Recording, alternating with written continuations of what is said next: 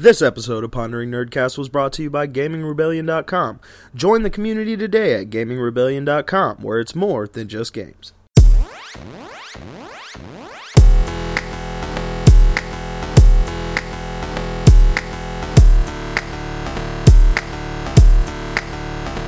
Hey guys, what's up? Welcome to the Pondering Nerdcast. This is episode 86. With me tonight is Alyssa Spector. Nate Rowe. Yo. And Dwayne Samuels. What's going on? All right. Okay. Still a little loud, but we'll turn you down in post. And also me, Lance John, one of your other hosts as well. So we have some pretty cool stuff for you guys tonight. The good thing we do our show when we do it because there's been some breaking news and may or may not make you happy or, you know, whatever. like it matters. But, you know, we'll see what happens with how you feel about the whole thing. But anyway, we're going to start off with some tech here. And so Waymo has, I don't know if you guys know anything. I don't know how much I would say the audience or you guys on the show know about self-driving cars and that sort of thing. The whole technology and how long it's been. I want to say this sort of thing has been in like serious development in the last 10 years or so, maybe longer. And Waymo is another one of those self-driving technologies that has come further where they can now cut out human drivers for their road tests and stuff like that. Which was a bit of a shock to me because the last time I checked on this like piece of technology, I believe they had to have humans in the cars, like they had to have someone there as a backup, like a fail-safe thing. And now I guess they've moved past that, and now they can do this sort of thing. So, and you know, I'm sure certain sort of like laws in different states and whatnot will probably require them to have some sort of driver behind the car, or maybe not. Who knows? We'll see. But what do you guys think about the whole self-driving thing that these companies have been, you know, messing around with for a while? I'm not 100% sure about it because, you know, technology, there's always risks and there's always problems. But if it's 100% safe, I'm all for self-driving cars because you have no idea how many times I'd be stuck waiting for a red light because, you know, everybody just moves one at a time. I'm just like, why can't we all move together as one? But, you know, I guess everybody has that 2 to 5 second delay to be like, oh, that person's going. Now it's time for me to go. Like, and then, you know, the time they all finally move, it's like I'm stuck at the red light again.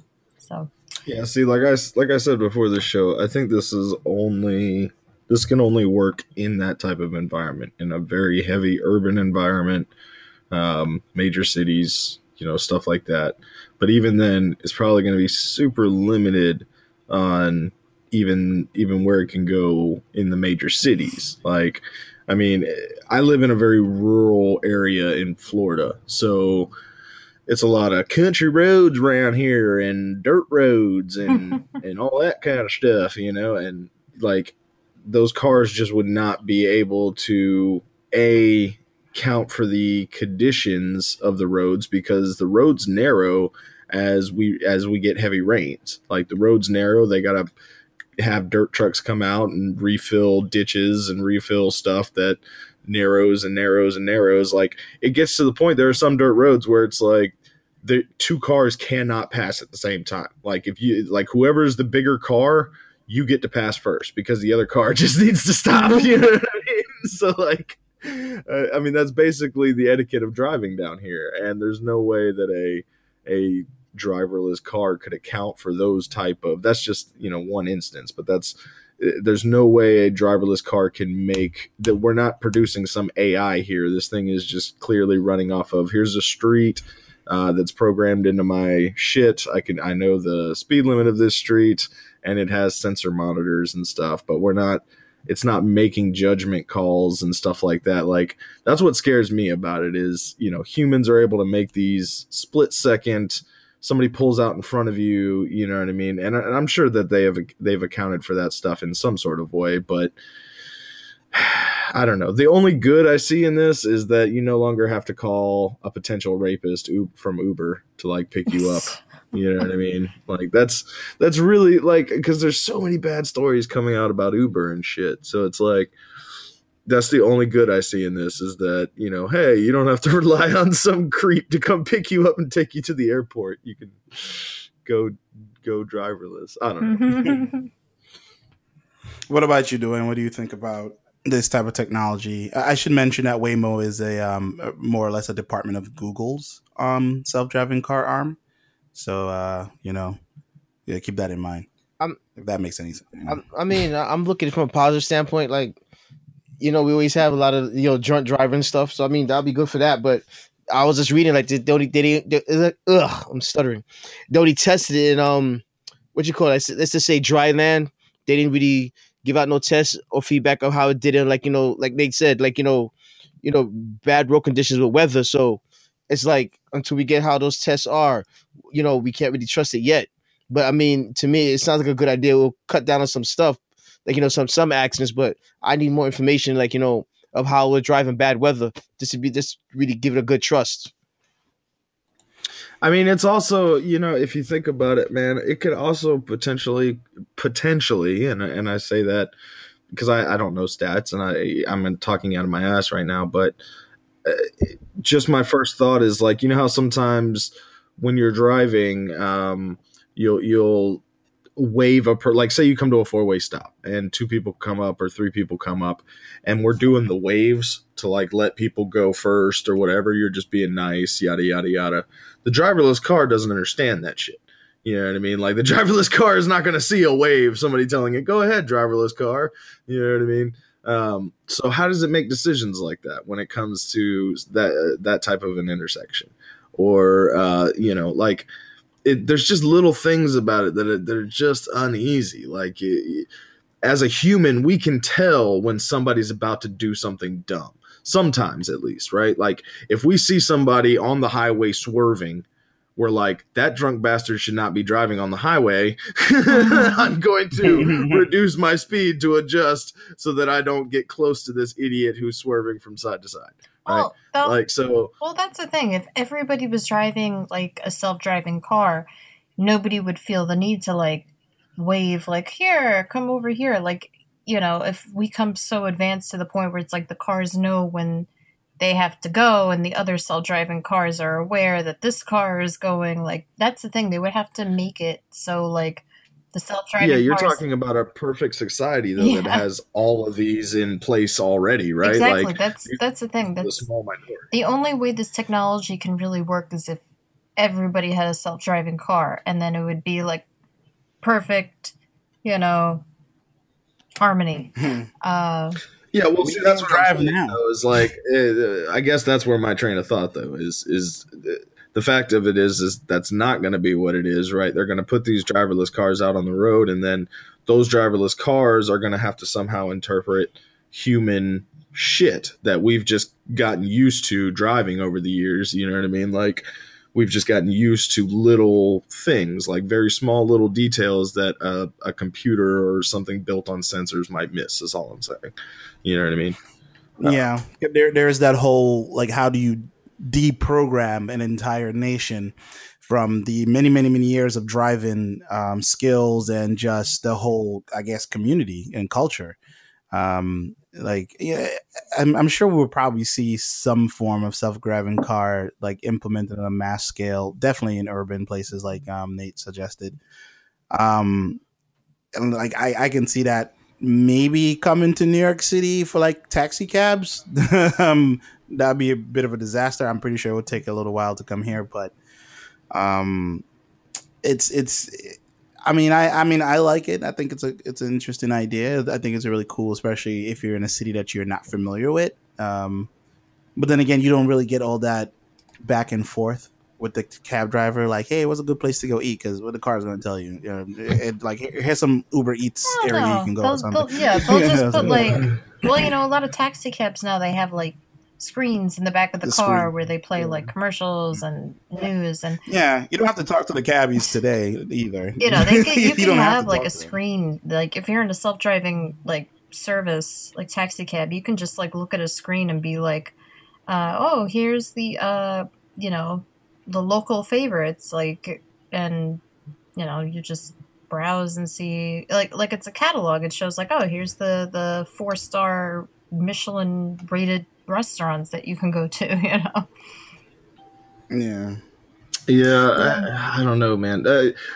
Take anything I say with a grain of salt, because, like, again, I live in a rural area, and we don't have taxis like that. Like, you may see one taxi every other month driving down the road because they pick somebody up to take them to an airport or something, which is way out of town. You know what I mean? But no, like it's probably just got to be such a weird perspective difference when, you know, you guys live in New York, and at least to my knowledge and the way it's portrayed on TV is taxis are fucking everywhere. Like, holy shit. yeah. But And down here, it is like if you went outside, if you went outside of your house down where I live and just like went taxi, just like standing next to the side of the road, you'd be there for months. I mean, they're not. It depends on what part of the city, and it depends on the time, because you could be at a place in time where it's just like it's impossible to get a taxi because everybody's getting a taxi, and it's like you'll be standing there for like 10 minutes, like, where the hell is a freaking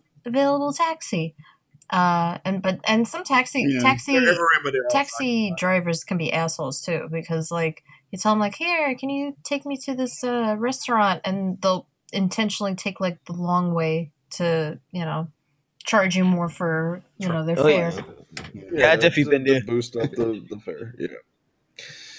Shitty, you know what I mean? But like now they're competing with driverless cars, right? And like I'm sure if you talk to the average taxi driver, they would be like, "Fuck these driverless cars." Taxi drivers had issues with just Uber and Lyft. I think like they were trying to get them banned from New York City. The taxi drivers.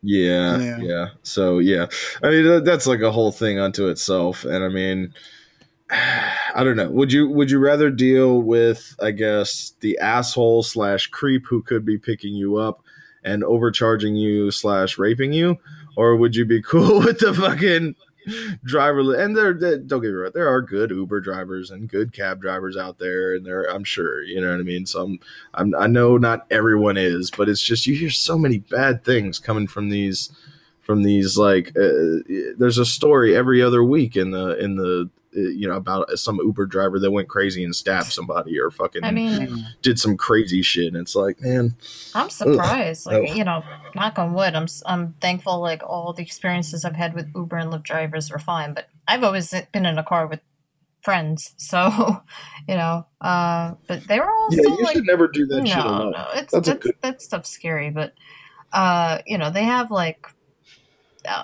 you know, they've so far just been like super nice and friendly, so maybe it's, I don't know, maybe I live in a nice area. Again, this is coming from a guy who lives in a rural area who would have no need to call Uber anyway, but I'm just saying, like, it's just, you know, so it's a big culture difference. Yeah, exactly. Well, Waymo, good luck. Yeah. Good luck in all that entails. We'll see what, you know, I guess we'll see the next 10 years, you know, if the country's still here, we'll see. But that's another topic. Moving on to some gaming news. GameStop has decided to get into the game rental service. And now, correct me if I'm wrong, I thought they were already there. Or this is a new thing that they're doing. Yeah, I thought it was something they already did too. It seems like something like, okay, that's a thing. Like, yeah, it feels it's really like, okay, late. so they're basically doing a GameFly thing, yeah. Okay, so what it sounds like to me, all right, if you look through the article, it basically, there's so many people coming in with old games and using them almost as a rental service anyway. People will come into GameStop, buy a shit ton of, you know, games that they'll play, used games or whatever. And I think GameStop's policy is, you know, you can return those games after a certain amount of time, like used games anyway, you can return them for a full refund within a certain 7 amount days. of time.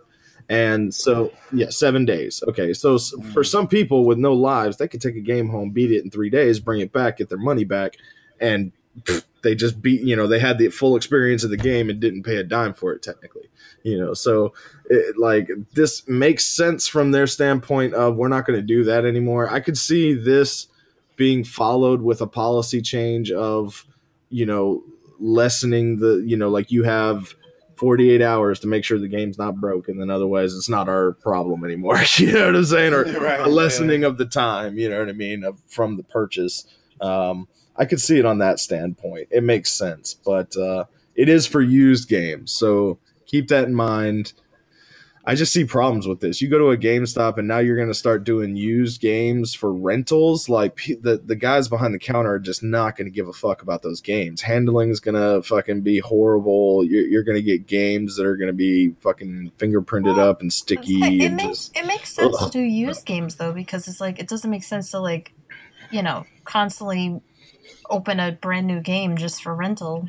That game, once it's opened, it's a used game. So I know, but okay. So you remember the Blockbuster days, Yeah. right? You remember you remember those days of renting games, and you would be so excited about a game, and then you'd get it home, and for some reason the game just wouldn't work. And it would just be heartbreaking. It's heart crushing. And I just see this. What I'm saying is I see that filtering over into this when you have these physical copies of games, and now you're changing your business model and your employees have to adapt to that change. There's just not going to be good. There's already not great care taken of these used games. And now you're talking about multiple more users are going to be having access to the same one used game. You know what I mean? I don't know. It just seems like, But I really don't understand what they're thinking with it. I guess maybe they have that big of a base for customers coming in doing this already. I don't know. no, I mean, you have a majority of customers. They like to they rather try used games. Because I know me personally, I like to try used games or just walk in there, see what's used. Because even if you're sure about a game, you might as well get it used. But the main thing that we missed out on was that you got to be one of their power up members to do this thing. You can't just walk in and say, "Hey, I want to sign up to do this to rent games." You have to be a power up member. Yeah, but a power up member is, and then correct me if I'm wrong, it's been a while since I've been to a GameStop, but a power up member, to my knowledge, that's the shit they used to offer with every purchase. Was like, hey, do you want to add $3 to this and be a power up member? And get some stuff Not magic? $3. It's $14.99. It's $14.99. $14.99 a year. Damn. No, A a month? year. A year? Which Okay. isn't Yeah. so bad. I Yeah, but have I have the Power Ups reward card. Yeah, now they got a second one that gives you 20% off instead of 10. But So now they're saying that you have to pay $14.99 just to get the power up service, and then pay another $60 for 6 months of game rental service. But there's two services to that. They have the pro and the basic. And then just reading further down, they said if you're a basic member too, which is the free card, you'll be able to do the rental too. But the only downside to it is that I guess they're only doing it that way because they make sure they can keep track of you from email and email address and house address. Interesting. Okay. So they're also collecting data. That's what it seems like. Conspiracy theory. I mean, every company does this now. They do collect data on their customers. I It's all mean, part of think marketing. about it. So this, Think about just walking in there and say, "Hey, I wanna rent games." You just put down any fake address, so they gotta do something. yeah, you could. Yeah. I mean, I honestly, with my experience with GameStop over the last couple of years, it hasn't been very pleasant most of the time. I never had any problems with GameStop with everybody's complaints about them, but I've never also returned any games. Well, it's not even that. It's just when you go in there, it's just the atmosphere and how they are and their employees' demeanor and stuff like that. I look at that sort of thing. Like when I go and buy something, it's just and then a constant sell. It's very annoying, and I understand that that's what they're trained to do. That's what their managers tell them to do, and their general managers and stuff like that. But on me as a customer, I don't care about anything they're doing. All I know is that there's a GameStop there. I want that game. I'm gonna go there. It's like, I want that game and I'm leaving. It's like, hey, do you want to put an extra $15? And you like, I don't give a fuck. Just I'm here for this game. If I asked you about your program, yeah, that like they're forced to say that shit because if they don't, they're gonna get evaluated by whoever their manager is, and it's an easy fire, and it's an easy way to keep cycling employees in and out who don't do it. You know what I mean? And I'm with you. Like I'm totally with you on. It's an invasion. It's the same as when you go to a website and 17 ads instantly pop up. You're like, fuck you. Get out of my article. I just wanted to read this damn article. I don't need an ad for Motion Shack. Stop. You know what I'm saying? Like, anyway, I don't need any Motion Shack. Thank you. I'm good. It's great. No, but it's just, like they have to. The sad part is like that guy, as much as you don't want to hear it, that guy doesn't want to be saying it. He has to though. Like he has to fucking say it or he's in trouble. And it's shitty that now just imagine this is just going to get added to now their rigmarole that like now this is one more question just to be like, hey, would you also like to sign up for our gaming service for $60 for 6 months? You can have unlimited blah blah blah blah blah blah. Anyway, so yeah, just another reason why I probably would never work at GameStop because of stuff like that. I'll probably curse my manager out within the first 24 hours. I worked at GameStop, and the most annoying part to me was having to alphabetize those damn walls of games, dude. Like oh my god, yes, we had to alphabetize them. Holy fuck, they were retarded. You get so mad at people just pulling down a game and then like putting it back up anywhere or some shit. You're like, you fucker, motherfucker! Put it back where you got it.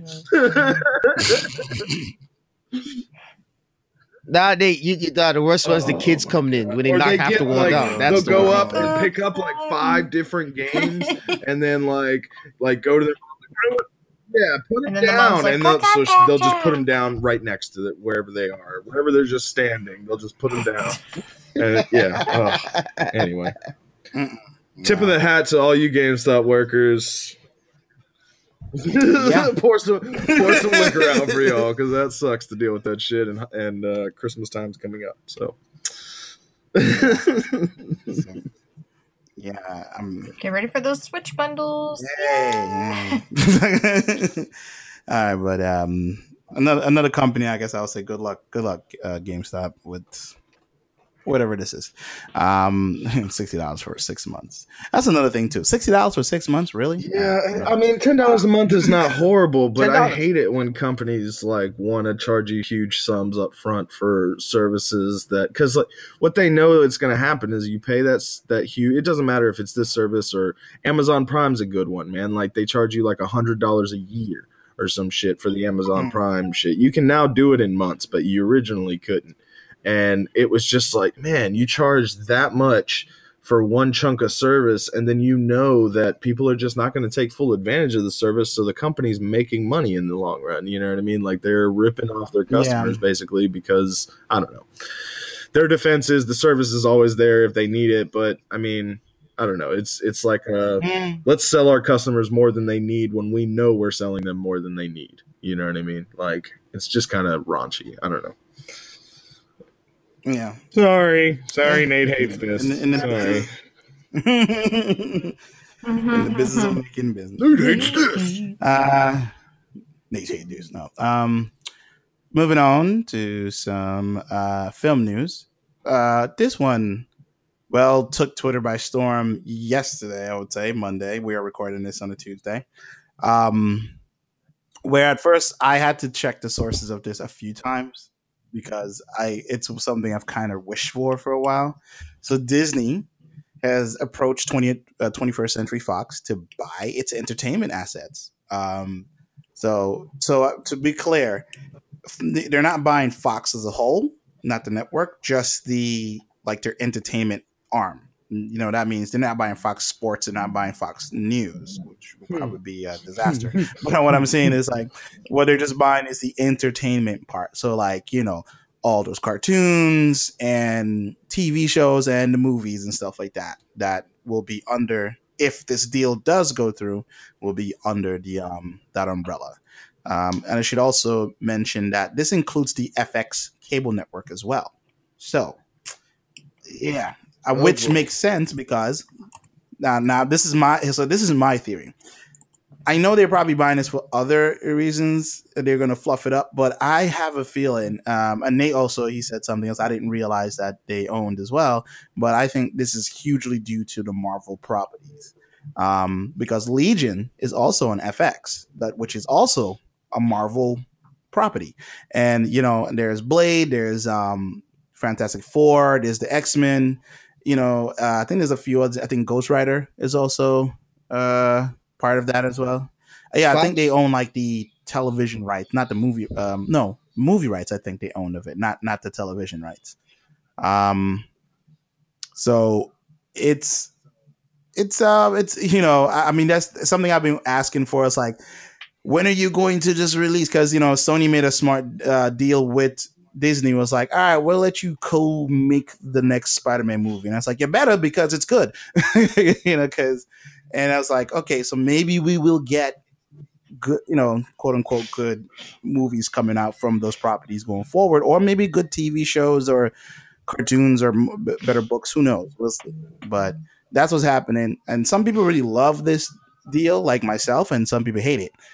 Like, as I say, it's too big. But what do you guys think? So I was mistaken. Before the show, I told you that it was something to do with TV rights. That is not true. 20th Century Fox is the distributors on the original trilogy and the prequel trilogy.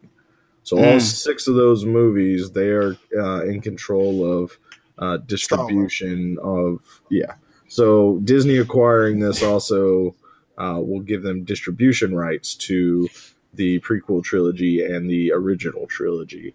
So that's basically now full on control. That was the last bit of Star Wars that they didn't own, as far as I know. I mean, there might be some sort of merchandising rights and shit they don't own, but I mean, as far as the movies go and shit, like, that's now basically saying that now Disney can put those fucking sets out as they want to, you know what I mean? Like the original trilogy all together, or everything, like box sets and all that shit. Like, now Disney will control all those rights. So, yeah, it's a great purchase for Disney for sure. I mean, it's a great pickup. Like, you're picking up a bunch of properties that you can now warp to fit into your shit. Like with the superhero universe, it's a whole plethora of people just got added. Fantastic Four, like a bunch of people just got added. And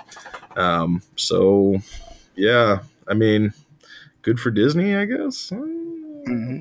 Yeah. I mean, that's printing money right there.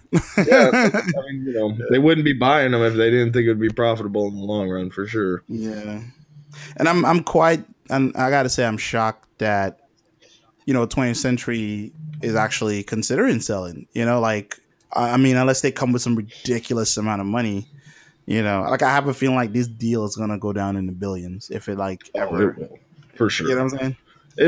I'm going to guesstimate. I know nothing about money. I'm horrible with money, but I'm going to guesstimate like $6.5 billion. Ooh, wow! Yeah, $6.5 billion.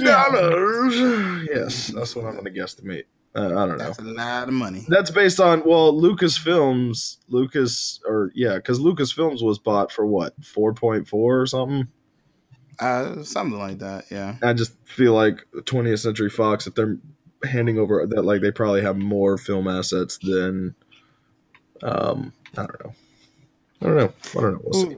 Yeah, and ultimately, it's just they just want those rights. They just want to be able to, because given that the early announcement this year.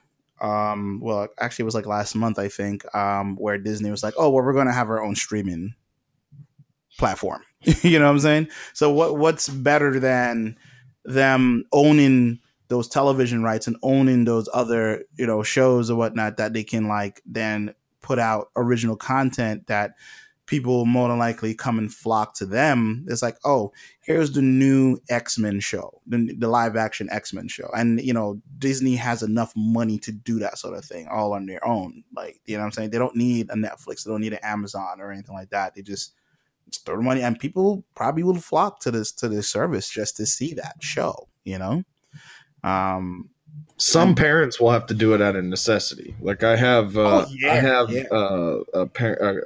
group of parents that I'm friends with, and they're like, they show their kids Moana or something. Moana? I don't fucking know. I don't watch it. It's a great movie. Okay, I'm sure it's a great movie. But what I'm saying, regardless of if the movie's good or not, I was just saying that like their kids love this movie, fucking love this movie, and like according to the parents, this is like one of the only movies that shuts them up for 2 hours, and they'll sit there and watch the whole thing and blah blah blah. You know what I mean? So it's one of those things where it's like you take that away from Netflix, and the parents are probably going to have to flock just out of necessity to keep their friend or their kids happy. You know what I mean? Like, right. You know, so it's almost it's like again, I think it's one of those. Like they already had it licensed out to other places like Netflix and stuff. So you have your media out there streamed already. And then now you're going to hit people with, oh, nope, if you want to keep watching these movies, you're going to have to come to us now. And it's like, man, shady. Well, here's an interesting thing. This one article says that if they do plan to like, you know, pull their, you know, all their stuff from Netflix and create their own streaming service, it may actually be illegal to do that. Really? Why is that? Illegal? How? Like, because, you know, it's kind of like a monopoly in a sense, or it, you know. Well, no, there would not be the first like CBS Live is basically that. It's basically if you want any CBS content, you have to pay for CBS. What like the Star Trek Discovery shit, or all access, or it's saying It says like politicians have started pointing to the dangers of monopolies in the economy. So they're saying like, I don't know, it could potentially screw up the economy. I don't know. I think if Disney like pulls this, that's what they're kind of getting at. I think. I think the way Google actually took a page out of Disney's book, whereas Disney may own a lot of properties, but the trick is they let them operate on their own. They don't send people like, you know, it's like, no, everything you do must have a Disney stamp of approval on it. Like there is the Disney first party content that comes straight out of their own studios, and then there is like all the other studios that they own, and like they just operate under the Disney marketing machine, not versus like Disney company proper. So it's like it's a bit of a workaround, because what Google did was they did what they call is they broke up the company into Alphabet. So whereas it's still Google, but it's just that all these companies have their own CEOs and their own CFOs and stuff like that, and they're all working independently while at the same time serving Google as a whole. So so it's just go ahead. It's just like what Microsoft did, right? Where they broke the company to compete against each other. Pretty much, yeah. Because that way you don't trigger the whole antitrust laws and stuff like that. You know, even though it's like it's kind of like, come on, guys. It's like 4 companies that own all these properties. So it's like it's still in a way antitrust, but legally speaking, it's not, because it's not written in the law that way. So if these politicians want to whine and moan about this stuff, they would have to go and rewrite the law to fit that sort of stipulation in there, from what I understand about that particular law. So I don't see Disney being hit with this antitrust law anytime soon, or monopoly law or anything like that, because I have a feeling they're just going to leave FX, let them do their thing, and just like 20th Century Fox just keep doing their thing. And maybe Marvel will swoop in and just like, okay, just give us back all our Marvel property, and then you go ahead and make the rest of whatever movie you want to make.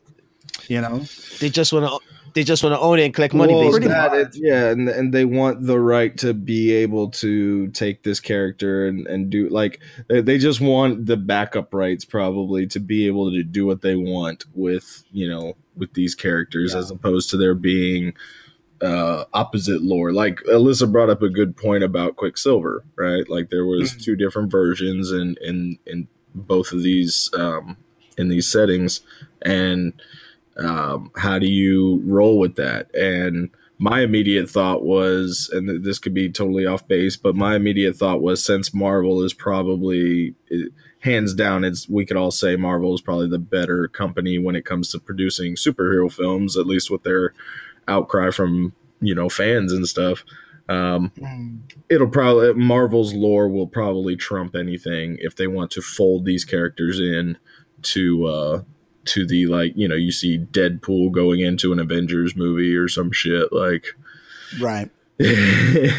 Anyway, it'll be good to see if they want to, but I think you guys are right. It's probably more it'll be subtle changes and not huge drastic changes. Disney will probably still let the heads of whatever departments keep working on their own projects and stuff, and we'll probably still see 20th Century Fox for a long time at the beginning of movies. Like, I don't think that name's going anywhere. You know what I mean?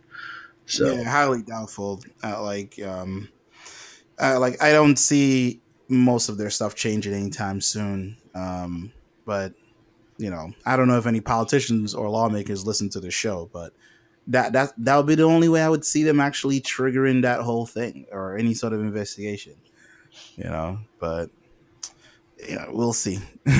I'm sure there will be some huge movies where they take advantage of the two names being together, where they say Disney and 20th Century Fox present, you know what I mean? And they'll do the collab of the logos and all that shit. Yeah, like, guaranteed that's probably going to happen. So guaranteed, yeah.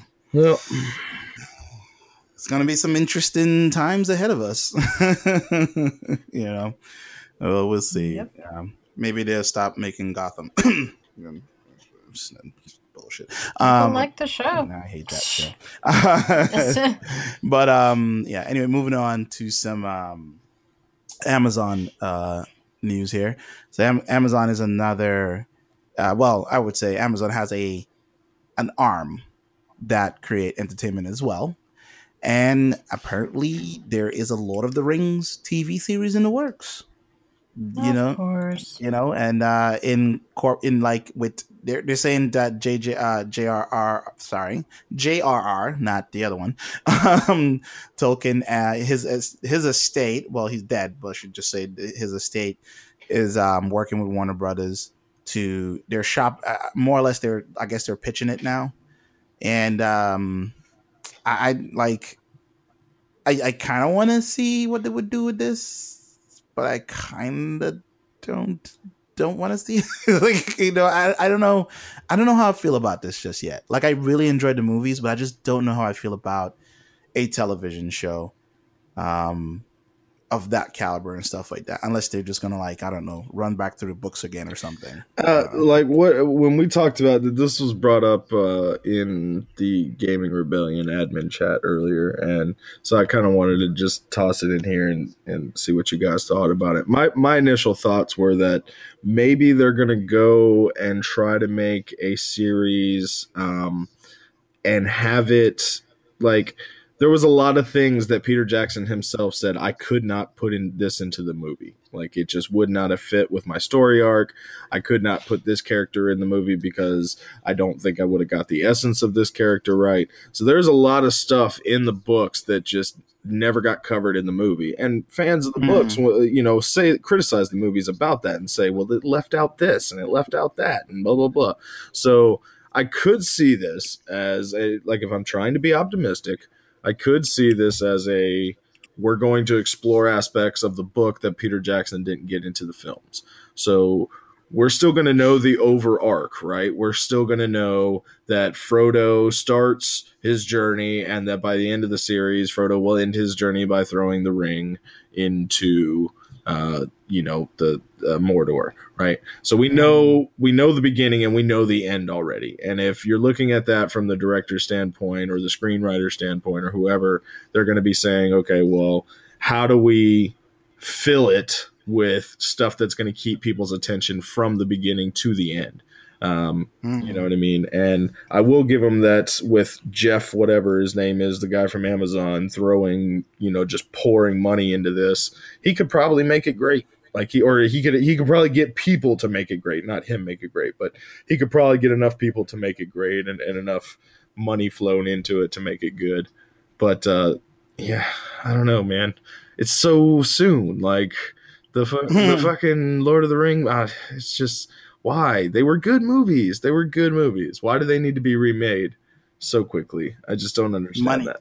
Yeah, because money. And that's the shitty part. I guess that's the, Anyway, I'll stop ranting. I'm sorry. What do you think, Alyssa, about this movie? I don't know. I never really watched Lord of the Rings, so I can't say either way. Oh my goodness. I know. See, I would instantly make fun of you. Went down. Go ahead. What? I was going to say, I would instantly make fun of you, but I've never seen the Harry Potter movies, so we're even. There we go. It's an even exchange. I'm guilty of that. No, Gandalf beats Harry Potter. That's all I'm saying. No, to be fair, Harry Potter has like 8 movies, and Lord of the Rings has like 6 in the whole franchise. So I know I gotta get on top and watch those movies, but it's just like when that came out, I was just like, oh, they're so long, and I figured that it's probably a franchise I would love. So I know these are one of these things I have to get on top of. So well, as far as I know, sorry if my nerd cred has gone down. The crazy thing about that though is that the last 3 movies, right? The Hobbit movies were all about one book, right? They like 3 movies about one book, whereas the original trilogy was 3 movies about 3 different books that were all extremely long, and it's like I can see where they would have room, I guess, to actually do things like Peter Jackson straight up changed things for the movie, that changed shit in the book, and it was more just to help move the story arc along, and so I don't know. Like I have a feeling we'll see a lot of stuff in the show that it will probably be straight out of the book to try and make the book people happy. And they'll just have to play it off. So you know what? There actually is one Lord of the Rings movie I've seen, the really old animated Hobbit. I saw that too. That was on some streaming service actually recently, and I remember watching like half of it before I fell asleep one night, and it was like, man, how did this fucking it was hilarious watching it. Well, I remember watching it when I was a kid, but this was I didn't know it was part of like Lord of the Rings or anything. I was just like, oh, there's this animated movie about this weird little humanoid creature man that's just apparently a hobbit. And I actually don't remember much about it except for like the scene with Gollum, and I remember Gollum was just like some weird frog man. Or they made him look like some frog man. It's just so weird. I remember it's actually, I was going to say, yeah, I remember it actually scaring me a little bit. The final scene of that where, Gollum goes invisible and then bites his finger off. I remember that really fucking with my head as a kid, him biting his finger off. Like that really kind of messed with my head. Like, oh my God, this is a cartoon and he just bit his finger off. Like what? Like, does he get it back? Like, I don't understand. What's going on right now? But anyway, yeah. That's 70s animation for you. Yep. I mean, yeah, that's a whole nother topic about animation then and animation now. No, not discrediting any of the animators that live today and do what they do today, because I'm sure it's still difficult work. But you want to talk about really difficult work back in the day, making that shit frame by frame, drawing all that shit. Oh my God, holy shit, son. Anyway, it's not an envious task. I'll tell you that much.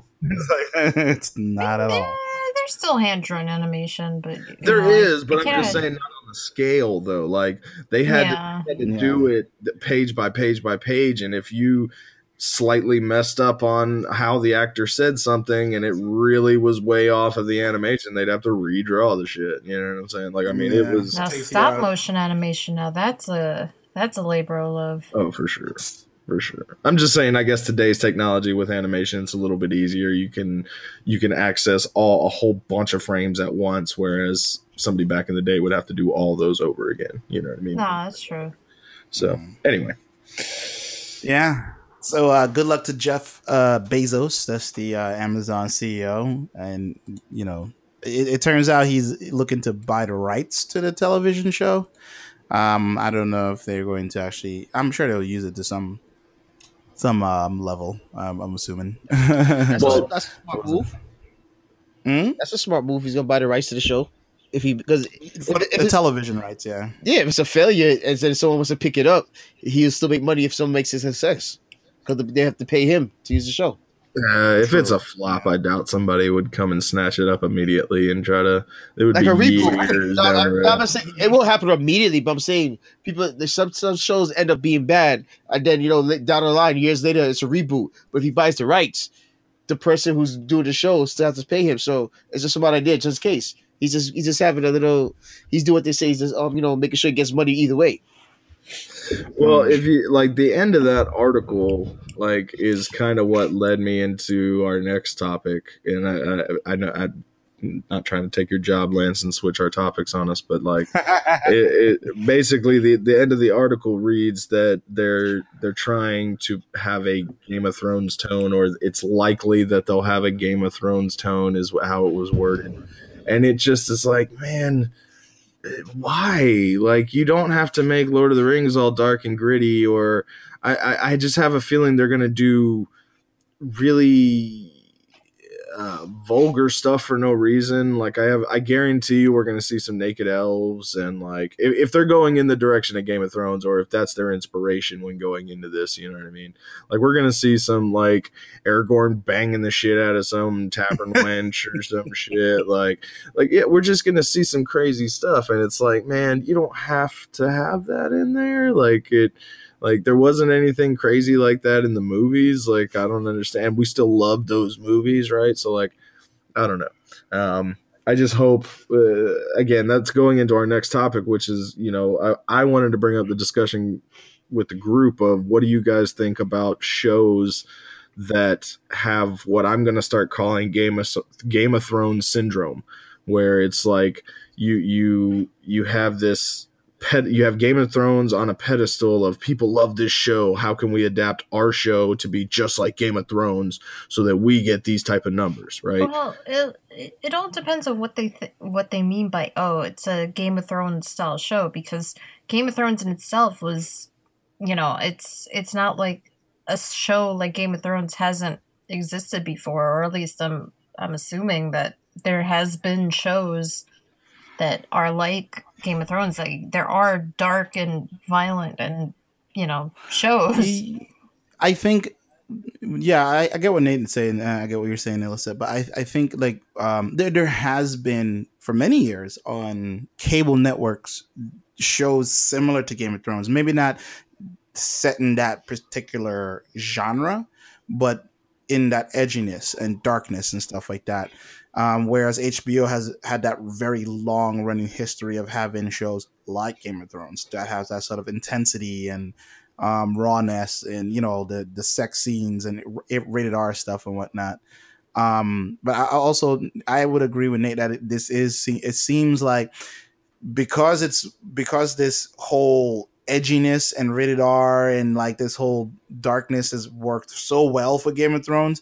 Now everybody wants to copy some part of it in their show and thinking that, oh, this will work for them too, when it's not necessary at all. Like, just tell your own story. It's like, I'm not coming to watch Star Trek for Game of Thrones. I want to see Star Trek. Which is the article we attached to this topic, if you guys want to click on it, which is the new Star Trek Discovery showrunners have said on multiple occasions that Game of Thrones is their inspiration and it's who they model themselves after when producing this show or when making this show. And it's just like, man, Star Trek is not fucking Game of Thrones. Like, this makes my blood boil because I love Star Trek and I refuse to watch Discovery, man. Like, I saw in a trailer what they were doing to Klingons and I was like, nope, not going to get into that shit. Nope. There's nothing wrong with being inspired by something. It's another thing to just take something and just put it in like a weird context that just doesn't fit, the lore, the media. Like, I get what you're saying, Nate. Like, I'm guessing like I don't know. What am I trying to say here? I guess like they're just taking like dramatic cues from Game of Thrones. It's one thing, and they're trying to see like if they could apply that to Star Trek, which I give them props for like trying to do something different. But if I haven't seen the new Star Trek series, so if people are saying that it just doesn't work for Star Trek, then if it doesn't work, if it doesn't flow. It shouldn't matter what the media is, or or the source material. You just need to tell a good story. You have to know the right beats, the right way to deliver a scene. That's all it really comes down to. Like you could, I don't care if you're taking like My Little Pony and making it into like a grimdark, edgy, violent show. Like you can do that. Just make sure it's good. No, don't do that. Please don't do that. Actually, you're right. Actually, that don't take that suggestion. I was just throwing out an example. Like it doesn't matter the source material. Like okay, the source material can matter, but just do a good story. I guess my counter to that, or my argument to that, is there's some things that maybe you shouldn't use as inspiration if it's going to throw your show off. Well, yeah, okay? Like, if people are expecting something. Star Trek in specific, or in particular, is a show that is supposed to be about exploration. It's supposed to be about, coming across a new problem each week and solving it somehow. And, like that's the base. That's how Star Trek started, at least. Right.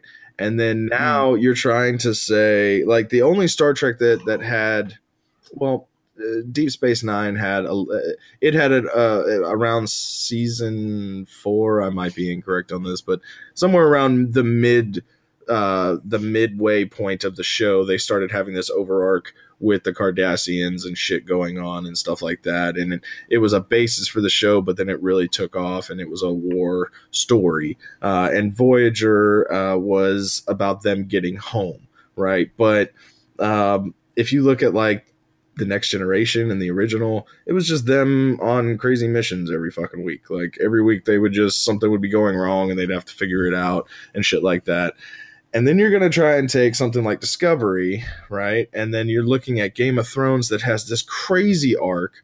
Not only does it have a crazy arc, but it has a fucking best-selling book series behind it, right? So like you have all this material for it, and this crazy story arc that's going to be 7-8 seasons long, whatever. And then it's like Star Trek Discovery has nothing for a backing, and you're warping everything. I don't know. Like I feel you, Alyssa, on the inspiration. On maybe it's just like this. Maybe it's just for scenes and stuff like that. But the way they just decimated some of the other stuff that I hold dear with Star Trek, it's like, man, you're taking something and just molding it and then saying, oh, we like this other show. So we're going to murder ours and the franchise because we're modeling ourselves after a show that has nothing to do with what we do. Not even close. You know what I mean? Like, one is sci-fi, one's medieval fantasy. You know what I mean? Like, I don't even know how the two could compare as far as, like, I get what you're saying as far as it could compare in plot points and how an actor reacts and how a scene is shot up. And, how, I get that aspect of it. But that's what I'm saying is, like, if you're having that same inspiration for something that is a genre not even of your own, like, it's going to mess with how you shoot your shit, and it's going to mess with potentially what your stuff could be if you were just being genuine and on your own and not saying I want to model myself after Game of Thrones. No, I hear you. I mean, I'm all for seeing like an original sci-fi series that's similar to Game of Thrones with like kings and queens, like replace kings and queens with like maybe alien conquerors, So, I'm all for that, but I can't see like Star Trek doing that. Yeah, there's actually a show on Sci-Fi was touted. I think it got canceled. Actually, it's called The Extant or something like that. Oh, that's that was right. actually modeled.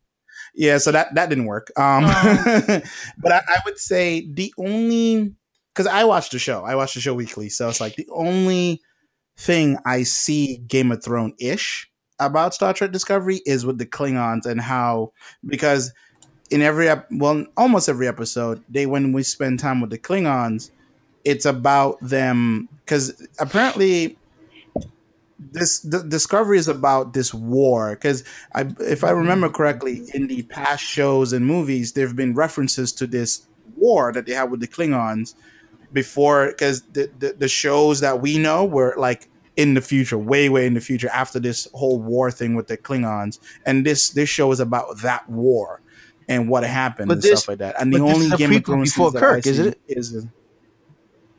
This is before Kirk, and right along young, what was the Vulcan name? His best friend, I forgot his name now. Spock.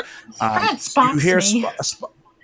How do you Yes, I forget did. Spock's name? God, My brain doesn't work. Spock he was actually mentioned in the show. You don't get to see what young Spock looks like or anything, but he apparently he's kind of like 6 degrees of separation to one of the main character, which is also a Vulcan.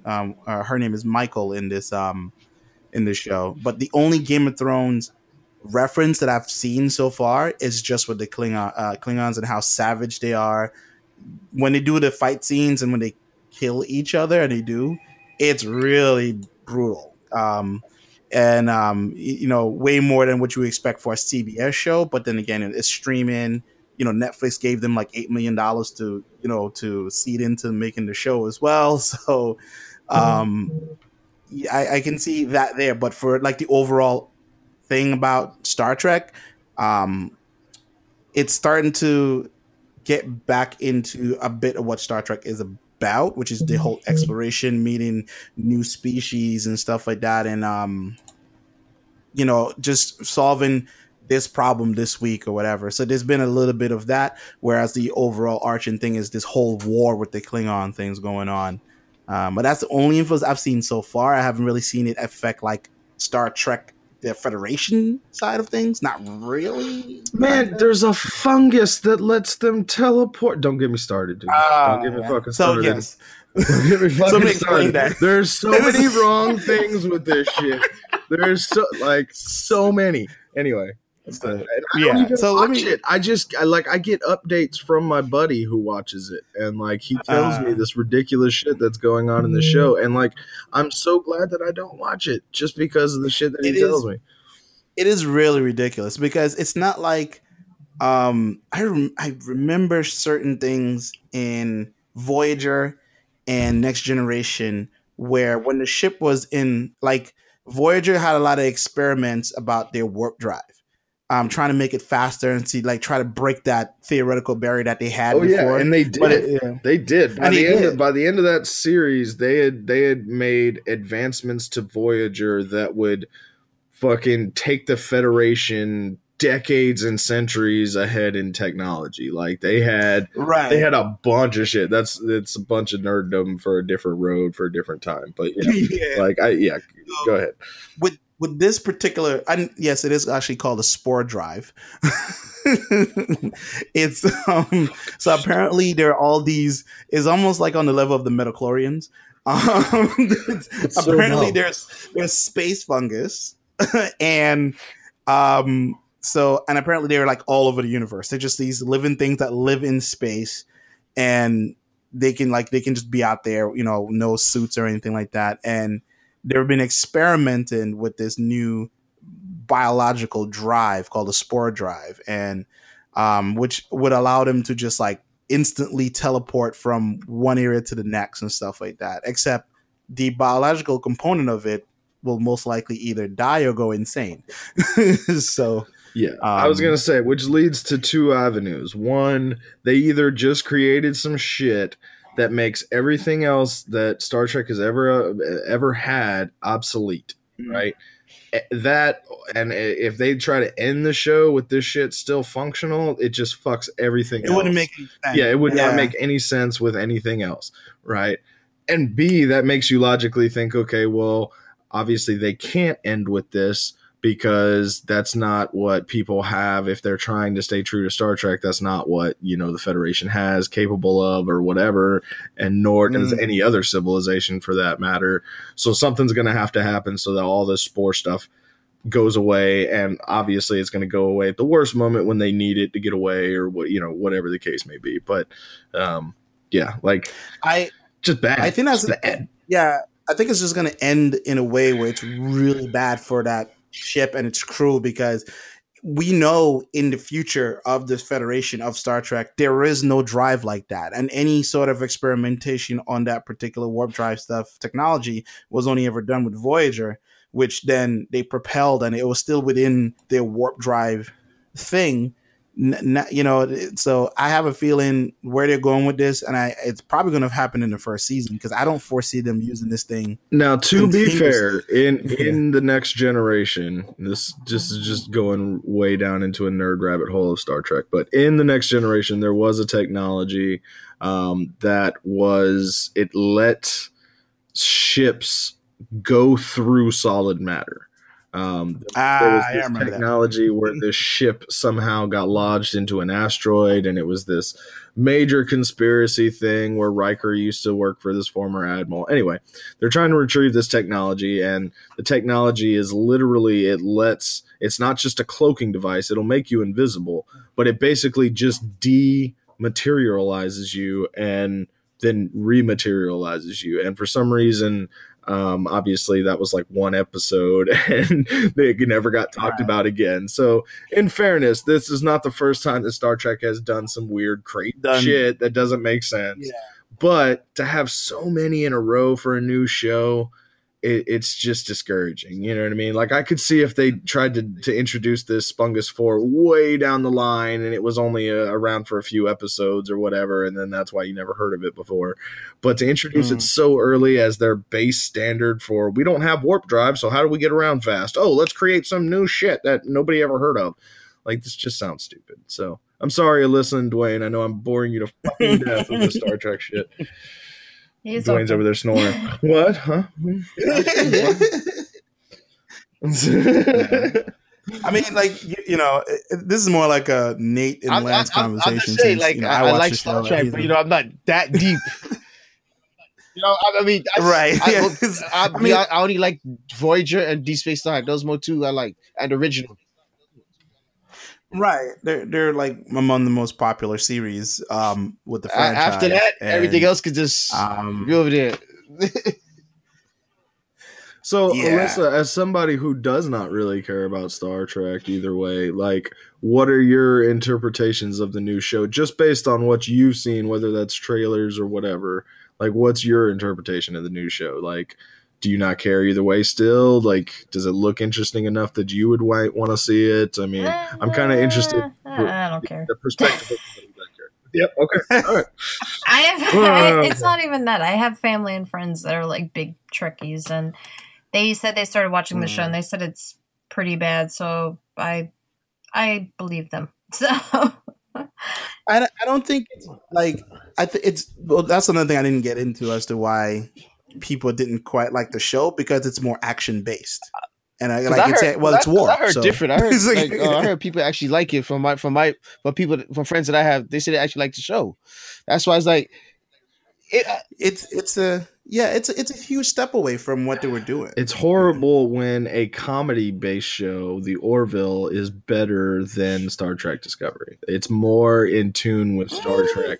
Like, if you go watch The Orville, I will advocate Orville all day, because now Orville did have one like bad episode. It was just bad. It was horrible. I don't know what the fuck they were thinking with that episode, but anyway, it did have one bad one. But overall, it has been great thus far, and it is really true to the Star Trek feel, and just it's so shitty that you have this third party show that, just a Star Trek, like Seth MacFarlane is a huge Star Trek fan, and so it's just crazy to like see a fan with the money and expertise in film and media and stuff to be able to make his own version of Star Trek and not call it Star Trek, and it still be so Star Trek like that it's like, I don't know.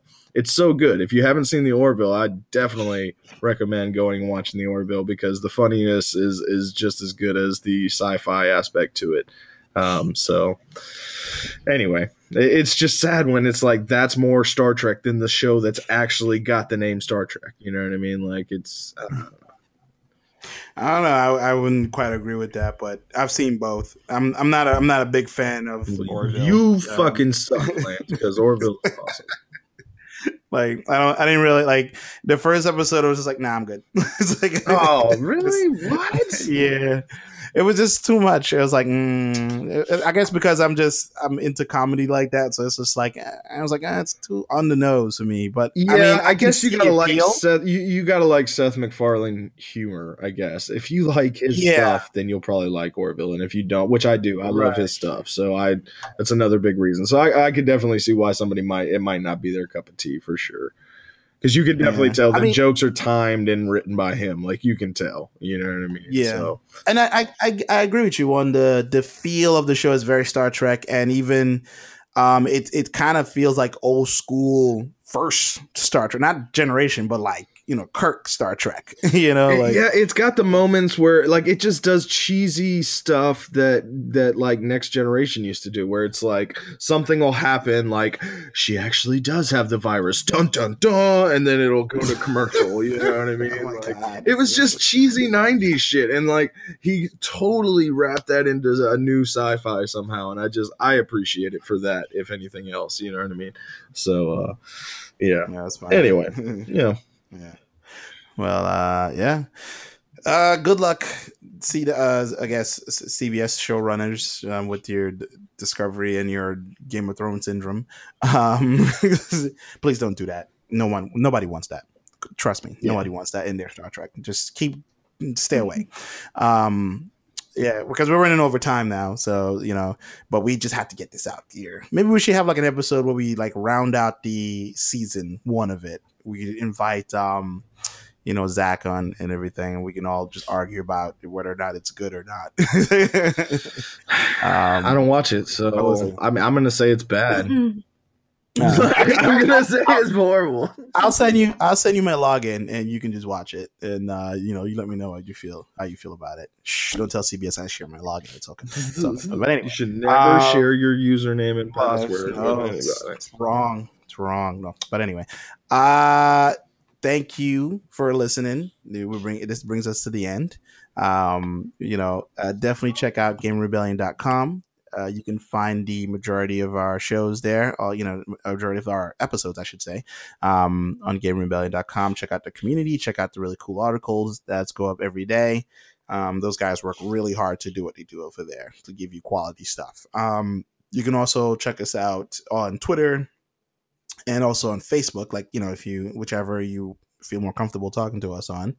And you can find the show itself on iTunes, Stitcher, and Google Music Play. It's free. Doesn't cost you anything. You leave a comment, leave a like, whatever, yay.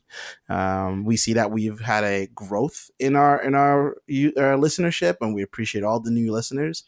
We don't know who you are, but thank you for listening. We really appreciate that. Every little bit helps. And, that's it for now, guys. We really appreciate you for listening. Until next time, bye-bye for now. Bye, guys. Later. 3 she cells.